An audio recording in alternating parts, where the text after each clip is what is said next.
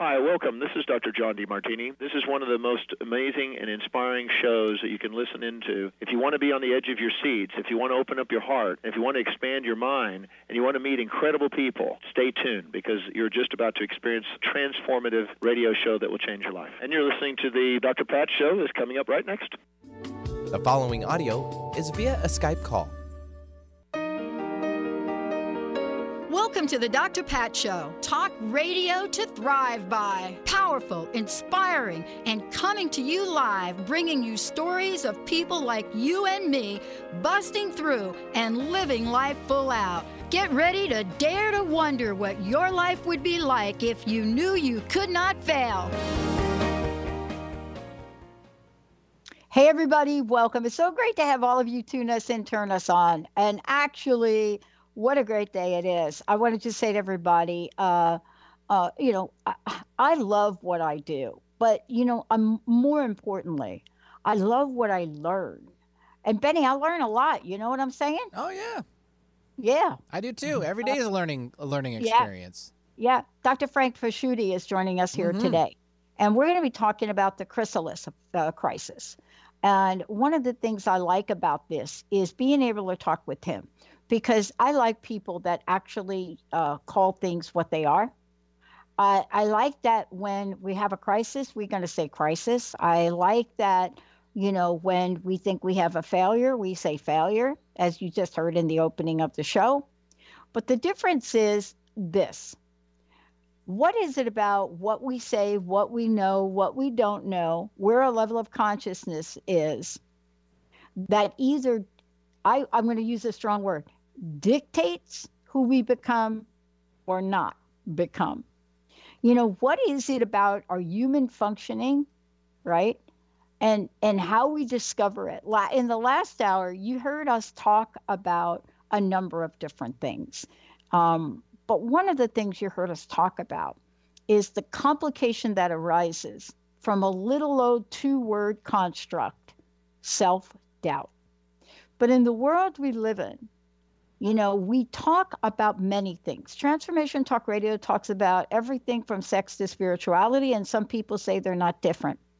And I happen to live in a place that caused a lot of consternation during my family outing one day. And I live in a place that made it, I believe, to number one at the top of the spiritual list. Spiritual, but not religious. Now that, for me, was a very, very interesting holiday topic one year.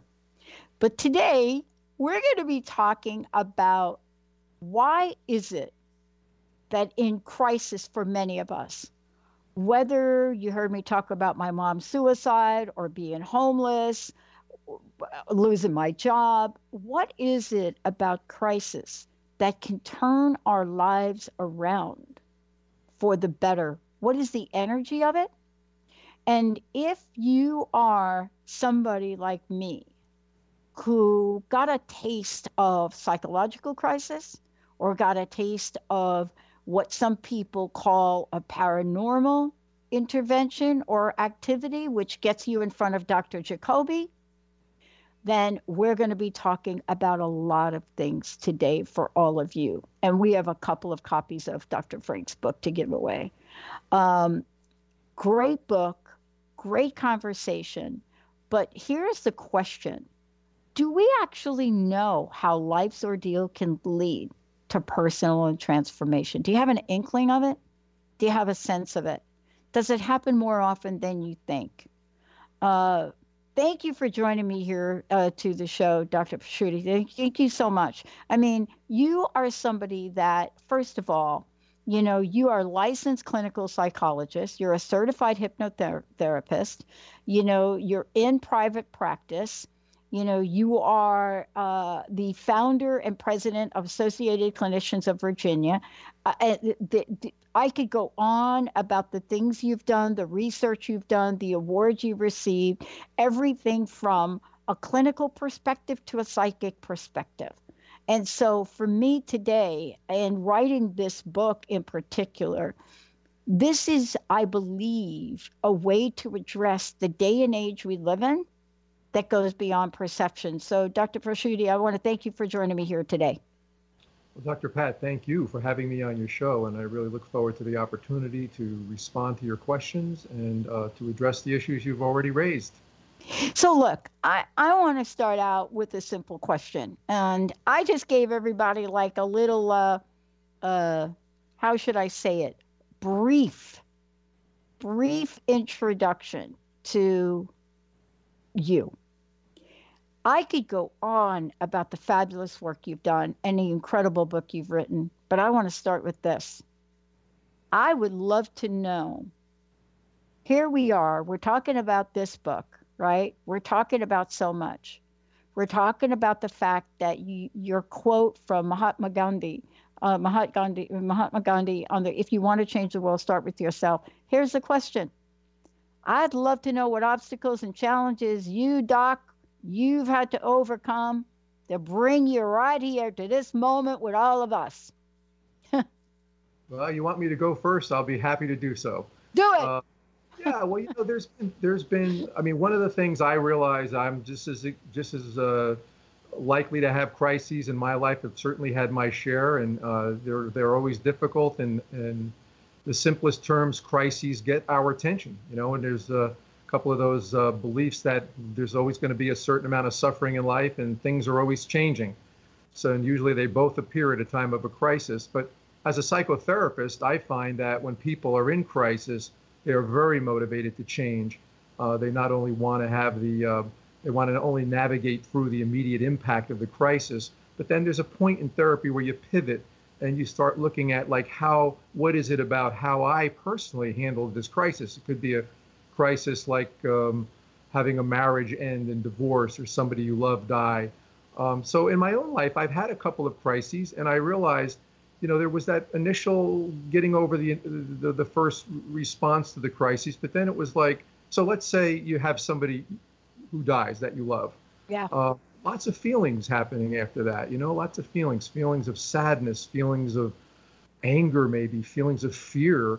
And in terms of like working through that crisis and trying to come out whole again, sometimes you bump up against areas of your own, what they call pre-morbid conditioning, the status that you held before that incident, and find out that some of the very areas that, are holding you up from healing and growing are the areas where you need growth and change. And that's where the transformation comes in. So let's say at one time you lost somebody, and I had worked with a fellow who I cite in the book who was a very brilliant man, engineer and physicist, and he had very little awareness of his feelings. So after his wife died relatively suddenly and he was left to care for his 2 young children, his ability to get through that required that he open up and learn more about his feelings of grief and sadness, his ability to identify and communicate those feelings, to be empathic to those of his children and others around him. And so the navigating through the crisis and the growth that occurred afterwards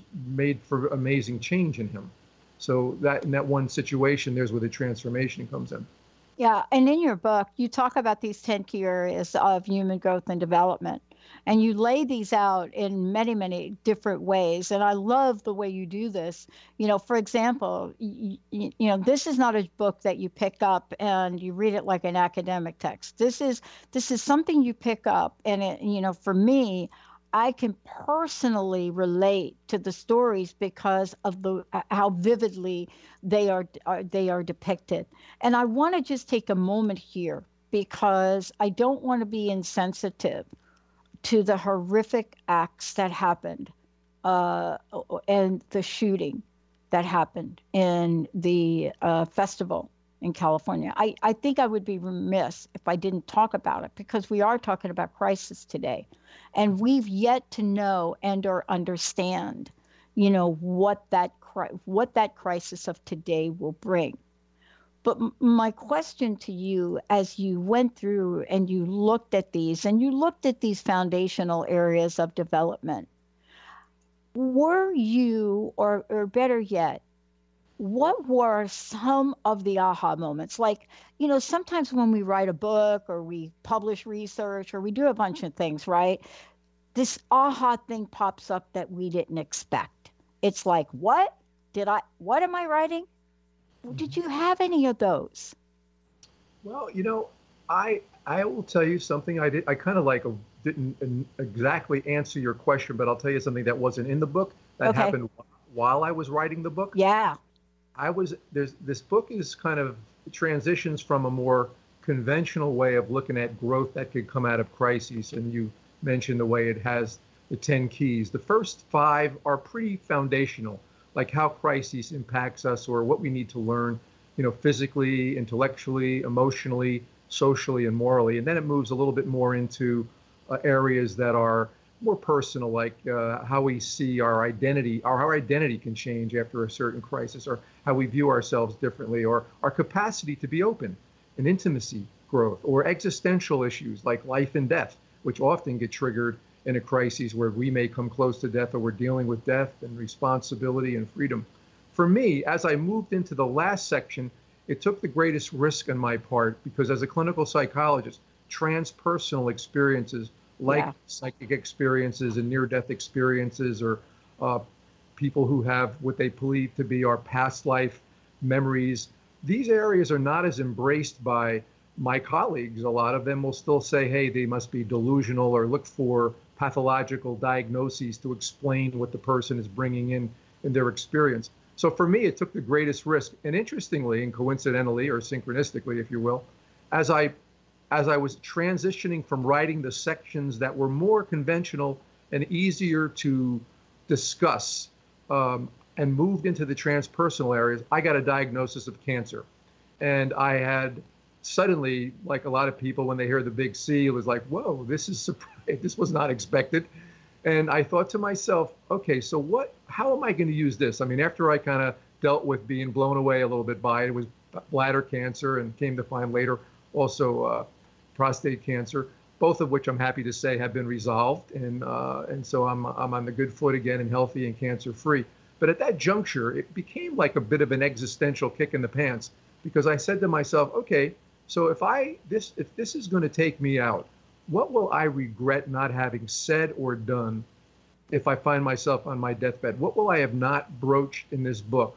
Worried about whether people were going to agree with me, or whether my colleagues would support me, or whether my family would abandon me.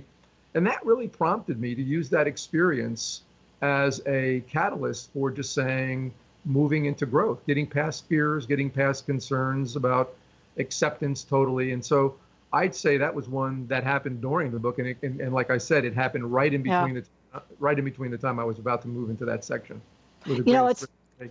I love that you shared that. First of all, I want to thank you for sharing that. I love that you shared that, because, I, like you, graduated, from school and was expected to go down a certain path. But what I discovered in the state that I live in Washington State, I wasn't going to be able to practice at the time any form of clinical psychology whatsoever, and also say the word spirituality. I wasn't going to even be able to bring it up. I wasn't going to be able, there was a whole long list of things. And so I don't think, and I'll try to say this as quickly as I can, for the people listening, right?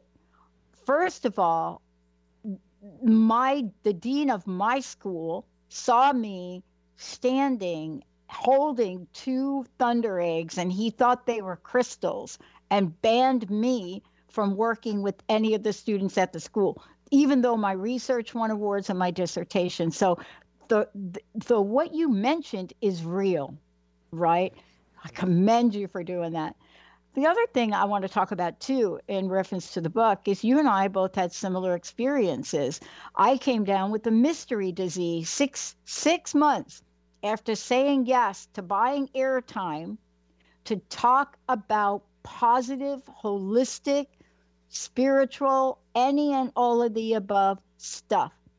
When we come back, we're going to talk about how people, quite a few people, that go through the kinds of things we're talking about, and they don't have to be quite that, how they too can understand each moment is a strengthening. As you say in the book and in the spirit, of, I want to say, one of the judges on The Voice, that which doesn't kill you will make us stronger. Let's take a short break. We'll be right back. Dream on, fly high, and live adventurously on The Laura Meeks Show. Tune in each month on Transformation Talk Radio as host Laura Meeks guides you in finding your unique gifts and bringing them to life. As a certified life coach, speaker, and veteran bomber pilot for the U.S. Air Force, Laura knows how to follow a dream. She is ready to support you so you can dream on, fly high, and live adventurously. For more information on Laura and her work, visit flyhighliving.com. It's time to get your life back on Burn Bright Today with Jennifer Marcinelli. Tune in each month on TransformationTalkRadio.com. Learn to move from the darkness of burning out to the light of burning bright. Jennifer is redefining stress and the energetic causes of burnout, shining a light on process to get your life back. For more information about Jennifer and her work, visit burnbrighttoday.com. Welcome to the Dr. Pat Show, Talk Radio to Thrive By. I am so thrilled to be talking to all of you. We have got talk radio for all of us. Are you ready and willing and able to accept all of the abundance you can muster up in your life? Check us out, the drpatshow.com, transformationtalkradio.com, transformationradio.fm. Oh my goodness. Are you your story? Or can you change your story? Can you change what you believe to be true about yourself and your circumstances as part of your healing journey? What if you were to change your expectations? What if you were to invite ease and cooperation into every day and then step back and see what happens? It might just be easier. I'm Megan Edge, and I hope that you'll join me on my new radio show, Playing on the Edge, Radical Change with Ease, with my co-host Dr. Pat on Transformation Talk Radio. I look forward to seeing you there. Want to find out more about Megan Edge? Visit her website at meganedge.ca.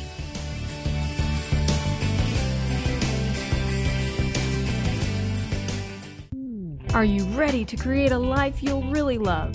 Then you'll want to tune in to the hit show Life Design Radio, From Adversity to Awesome with Susan DiLorenzo, live each month on TransformationTalkRadio.com.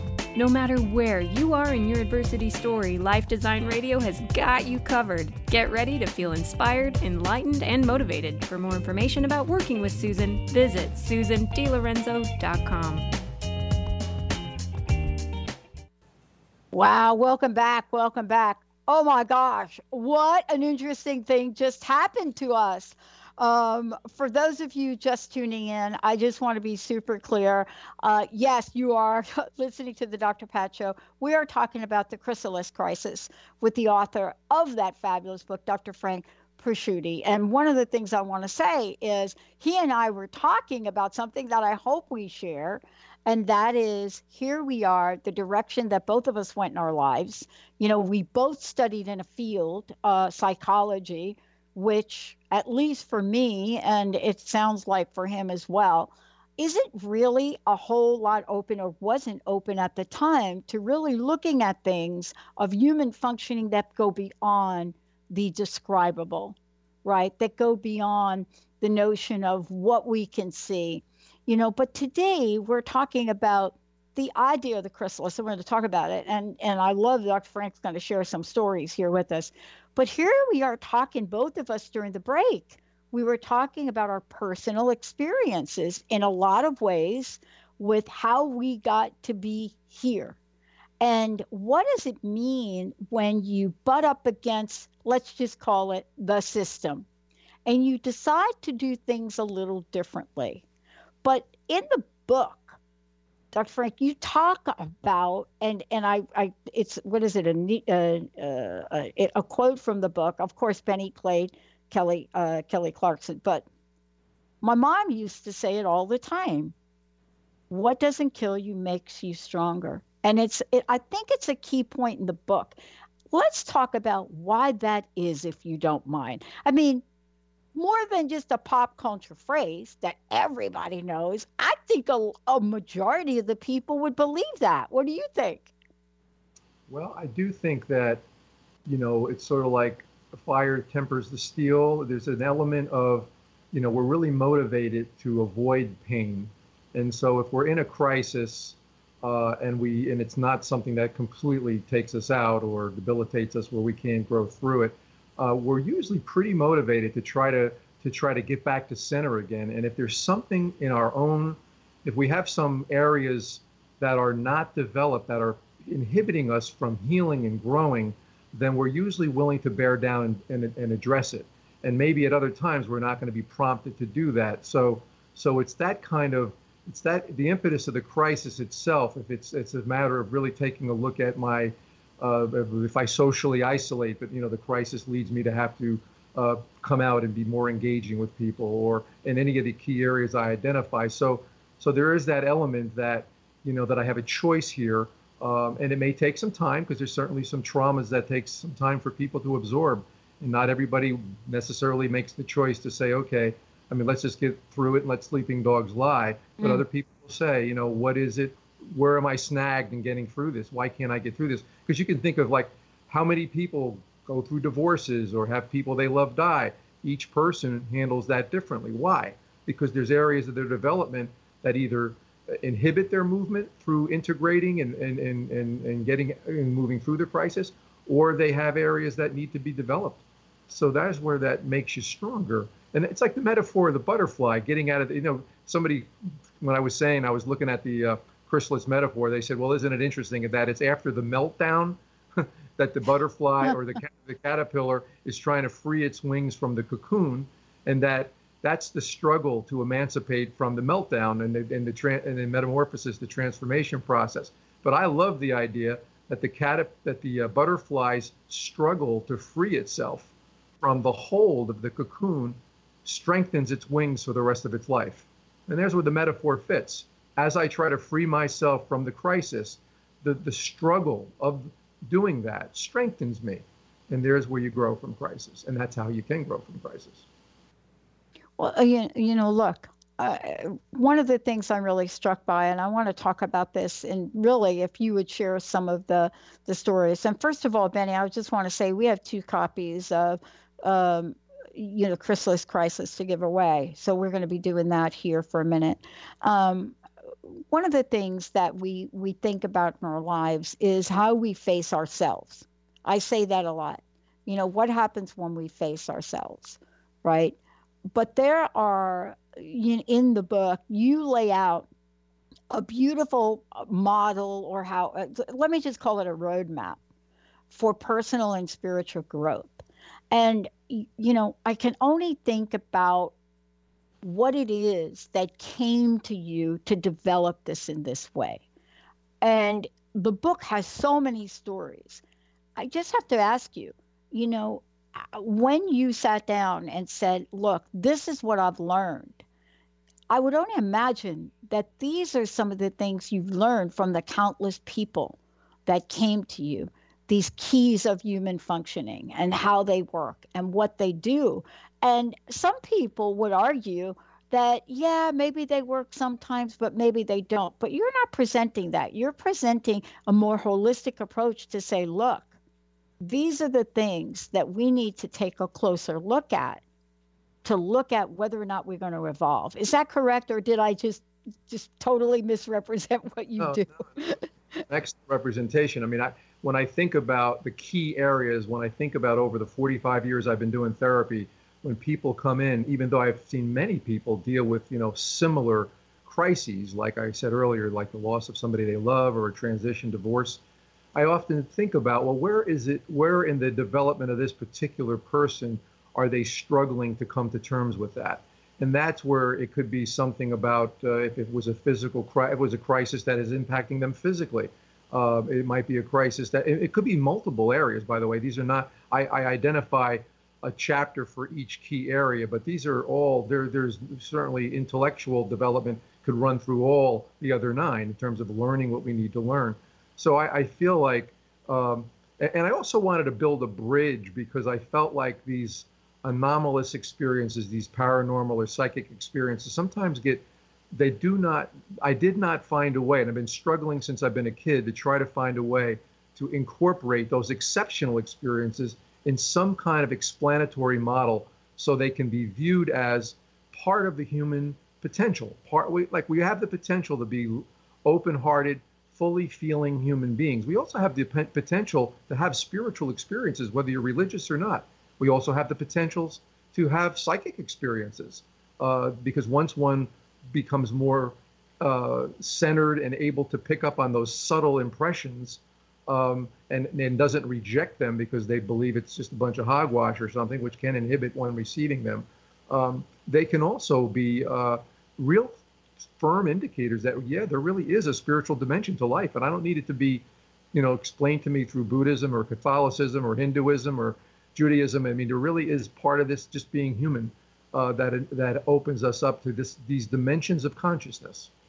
Yeah. So, yeah, I'm sorry. No, go ahead. I mean, one of the things I'm really struck by is we look at these dimensions of consciousness and we look at scenarios in our life, but we don't always do that without the help of another, right? Sure. At least that's not been my experience. I mean, the idea of discovering me hasn't always been that great without some help. How difficult is it for us to see ourselves in these ways? Well, that's a really good question.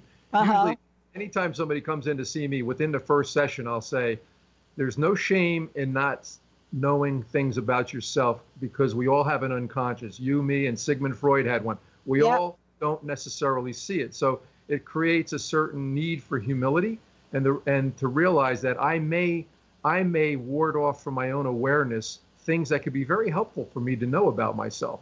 And in my chapter on intimacy, I speak of an old model called the Joe Harry window. You may remember. Yeah, I do.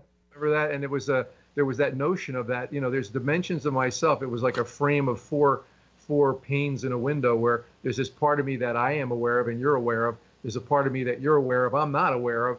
There's a part of me that is we're going to both become aware of it in our dialogue, especially if we open up more with each other.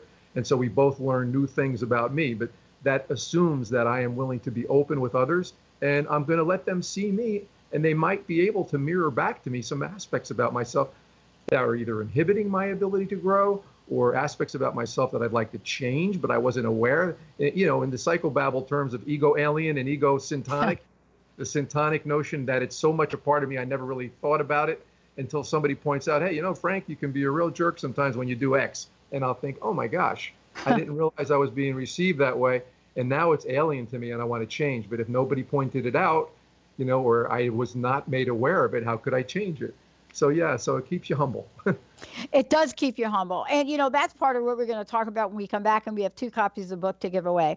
When we come back, we're going to talk about 2 things that we don't talk about enough, I don't believe, and that are in the book. And we rarely, if ever, talk about them together. But we may have a go at it right here. And those 2 things that I'm talking about, as referred to in the book, the tsunami of feelings, the emotional crisis, and what? A moral crisis?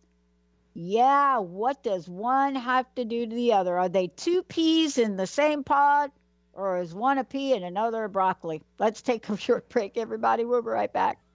Conscious Confidence Radio, a timeless wisdom with Sarah Main. Tune in each month on Transformation Talk Radio and join Sarah on an adventurous journey to the deeper level of meaning to move beyond today's world of constant change, confusion, and uncertainty beyond the shadow of fear. This hit show explores key concepts such as confidence, values, and attitude in a dynamic way. To learn more about Sarah and her work, visit sarahmain.com. Tune in to The Jen Royster Show, intuitive guidance to inspire your life, each Thursday at 8 a.m. Pacific and 11 a.m. Eastern on TransformationTalkRadio.com. This amazing show is an inspirational hour that will take you on an epic metaphysical journey to discover the spiritual approach to life's greatest challenges. Dr. Jen is an internationally known intuitive counselor, spiritual teacher, and energy healer. Call in for intuitive readings and visit jenroyster.com for more information. Are you done being afraid to jump into the life that's waiting for you?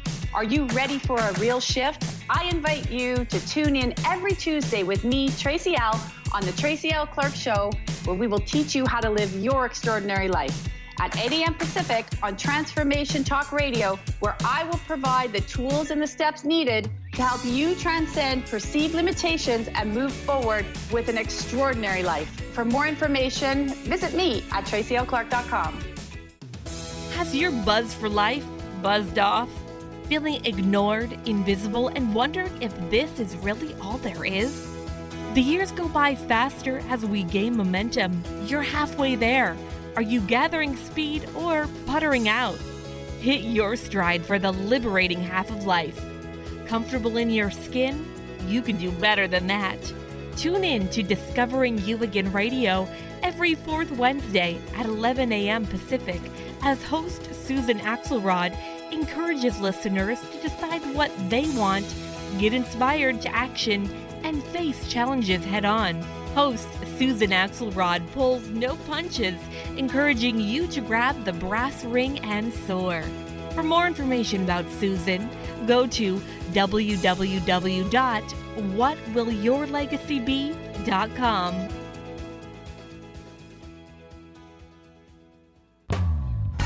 Tap into the wisdom of animals, angels, and masters with Darcy Pariso on Animal Soul Wisdom Radio. Tune in monthly as Darcy brings insights on how to better understand and deepen our relationships with animals.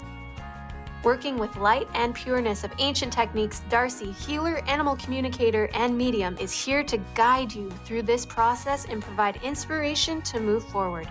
For more information about working with Darcy, visit darcypariso.com. Hey, everybody. Welcome, welcome. It's so great to have you all back with us right now. And Benny, we have 2 copies of this incredible book to give away for folks. I just want to make sure it's The Chrysalis Crisis. And, what we're talking about here is life's ordeals. Can life's ordeals lead to personal and spiritual transformation? And one of the things that I want to just chime in on about this, is the kind of personal and spiritual transformation. And I'm going to ask, Dr. Frank about this when we come back in a minute. But I have not had a chrysalis crisis that has led to a moderate or temporary personal spiritual transformation. So I can't wait to talk about that. But I'm going to go ahead. I think we'd love to give a copy of this book away. 1-800-930-2819. 1-800-930-2819. Dr. Frank, thank you. It's great to have you here. Oh, could you take a moment and at least let folks know how they can get a hold of you, how they can get their own copy of the book? Sure. Well, I have a website in my name, frankpasciuti.com. Mm-hmm. Just spell that last name right, Pasciuti, and it'll come up. It'll bring up, both. It's a site where people will get information about how I do therapy, but also has a page on the book and some ways in which I approach doing psychotherapy with folks. But there's also an email site there, Google email, that's available for people if they wanted to, in any way. If they read the book and they have questions, I love hearing questions. That always triggers me to go to deeper places or places I wasn't clear. So, yeah, boy, I'll tell you, if we had more time in this show, I would want to talk to you about the blog you posted a while ago that is so relevant to today. And it is, we all lose when women are abused, suppressed, and deprived the seats of power. Boy, we could go into a whole lot about that in a hot second. But thank you for that. And again, 1-800-930-2819. I was reading your book and I'd gone through it twice. And the second time, it dawned on me. There are 2 chapters, one that follows the other. One is on the emotional crisis, and you call it a tsunami of feelings, right? And then following this, and it's interesting that they do follow each other. I don't know if that was done on purpose or like it's Freudian, as we say. And then the next one is called Driving Blind, Moral Crisis. And I thought, Dr. Frank, you could have called this chapter anything, but you didn't. And what you called it is, and you start this out by saying ignorance is bliss. So I want to dig a little bit deeper into this and some of the stories you share. And by the way, I just want to say a little bit about how the book's written. Even though we're talking about what some people might call some complex, whether you want to call it psychoparanormal things in the book or psychology things in the book, the stories that drive all this home are brilliant. They're just brilliant. And so for all of you, I am thrilled we're able to have this conversation. But let's talk about these two chapters. I didn't look at them as separate. Is that probably, so let's do a little psychology on me because I know better, right? Is that probably because where I am in looking at the world today, I'm just seeing these blurred lines with both of them. Is that just me? I don't think so. I think they are related. I think there's an interdependence of all these keys. But certainly, I have found that you probably have heard this along the way that all psychologists are typically not put on juries because we can usually find understanding, explanation, and hopefully compassion for the reasons people do things. Now, that doesn't mean that they should not be kept from society if those things are going to cause injury or hurt to others. But we're not so random, and even sometimes it's rare that you're going to find somebody who's you can't find, like even the abuser, child abuser has usually been abused. There's usually reasons people do things. And so I remember many years ago, after somebody who I was very close to was actually raped and at knife point, and it really bothered me because I cared about this person. And almost within about 2 weeks, I was referred somebody who was a rapist. And I thought to myself, okay, this is really close to home now because I have feelings for the person who had the incident perpetrated on him. And I'm supposed to find a way to maintain my professional objectivity, keep my heart open, and help this person who's being sent to me for help, who is a rapist. And, it makes you say, okay, so what's going on here? Where, you mentioned the unconscious before, where outside of their awareness are they wounded to an extent where they're acting out in ways that are causing further harm and injury to others? Yeah. And so, if you're a Christian, you always remember the words of Jesus saying, learn to love your enemies.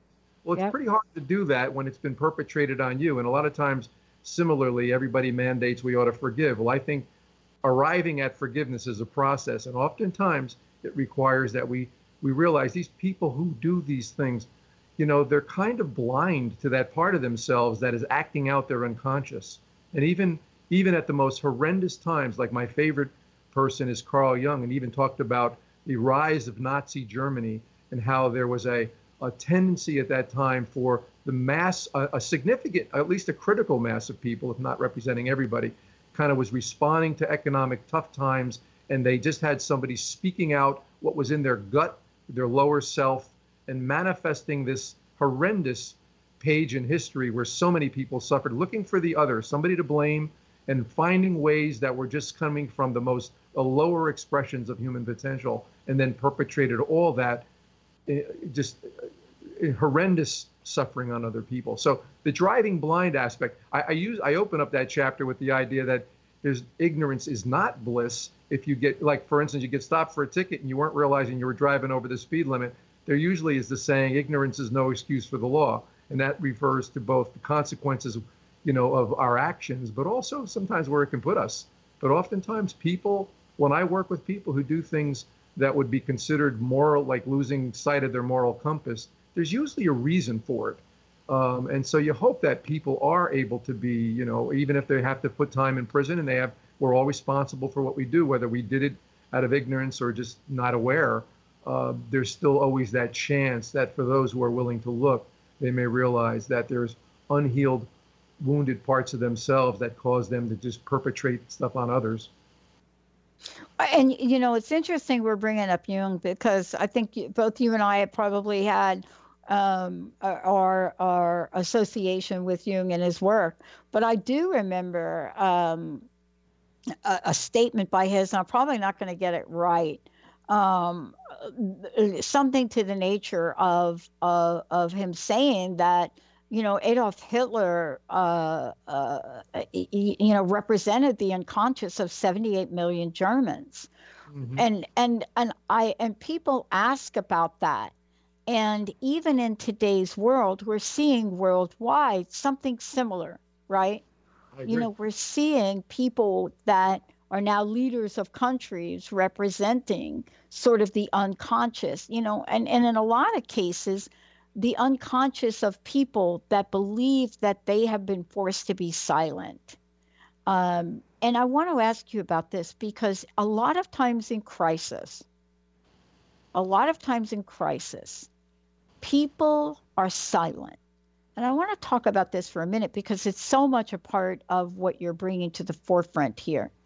The number one question that gets asked, and we just saw it play out in the news, when a woman is raped or allegedly raped by someone in power, the question that always gets asked, especially if it's old, is why didn't you report it? Why didn't you report it? Why didn't you report it? And we're seeing it with Epstein, right? These women, why didn't you report this abuse? As if people in the middle of a crisis actually have the wherewithal to do something very logical and linear. And the reason I want to talk to you about this is because at that chrysalis stage, right, that you reference in the book, at least when I've been there, in your very description of it, I do not know that I would have been the best person to represent the truth of where I was at that moment or the truth in my life. I mean, isn't it true, too, that when you are right there in the middle of that crisis, before you've been able to strengthen your wings, is it true that perhaps we might be our most vulnerable, maybe even our most weakest? Well, you make a good point, and it's something I allude to in the book about how vulnerable that even that caterpillar is in that cocoon. The wind can blow it down from the tree, or something can block it from opening up. But you know what? In the middle of a crisis, you mentioned Jung. The emotional component is so difficult for people that, if you have enough physical pain, you go unconscious, right? And so your great torturers of the world, if you will, know how to keep people awake so they can suffer. Keep snapping them back, keep bringing them back. If you have enough psychic and emotional pain, you also go unconscious. You render that which you're not able to integrate out of your awareness. Freud called it repression. And that's where you get people who are, maybe people who are more my age, who are running through the jungles of Vietnam, and their best friend gets his head blown off. And so it's too much to deal with at that point. So you have to push it out of the way. They're afraid of dying themselves. But, and then it slowly tries to creep back up later on when there's no more immediate threat or you're home. And it's almost as if the unconscious is saying, hey, you never resolve this. And so it starts percolating back up into awareness and like in dreams or in reactions or flashbacks. But it's almost as if the unconscious is saying, okay, we haven't finished with this. And so it's bringing it back. And Jung said something about the resolution of things in life. He said, what keeps you anchored in crises or the lack of resolution to certain things in your life is emotion. And even knowing that, what I'm saying right now is an intellectual understanding, but it's hard for people to be vulnerable to their feelings because they are threatened it feels threatening from the inside out. And when somebody is overwhelmed by something, and that's why I use the tsunami, it's like a tidal wave coming over you. It's like, it's difficult to integrate all those feelings. So there's an adaptive function which almost causes us to shut down, like the mother who's outside the house that's burning with her children inside. She goes into denial. It's not even happening. Denial and projection. There's defenses out there, as you know, Dr. Pat, that we need to have some of them. Some of our higher order defenses, like intellectualization or these other, and some are really low, like denial. It's just not happening, or projection. It's not my problem, it's you, So those are necessary but at some point you can get walled in and sealed over, and then you shut yourself down in order to cope. And so sometimes another crisis will come along in life, and it'll awaken it'll not only activate what's going on in the present, but it'll also reactivate what wasn't finished from the past, and that can be an opportunity to heal a couple of things at one time. And then I'm sorry. Go ahead.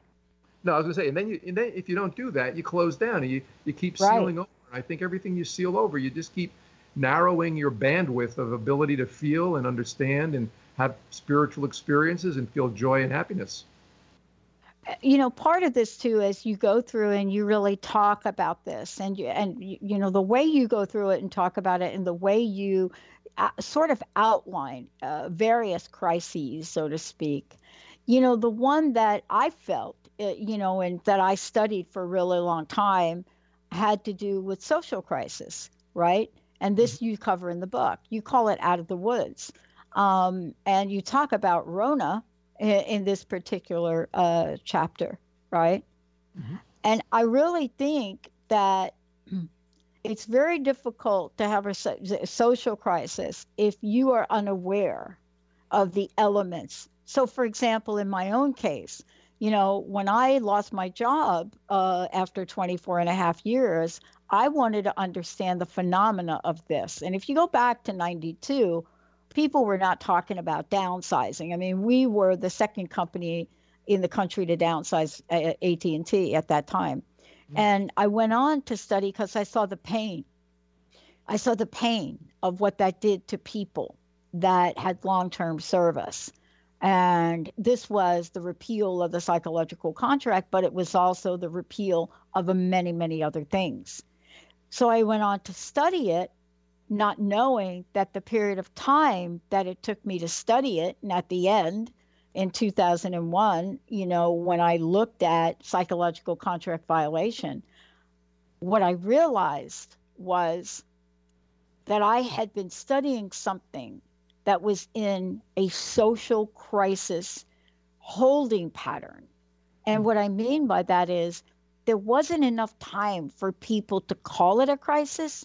We didn't have enough information for people to know what to do about it.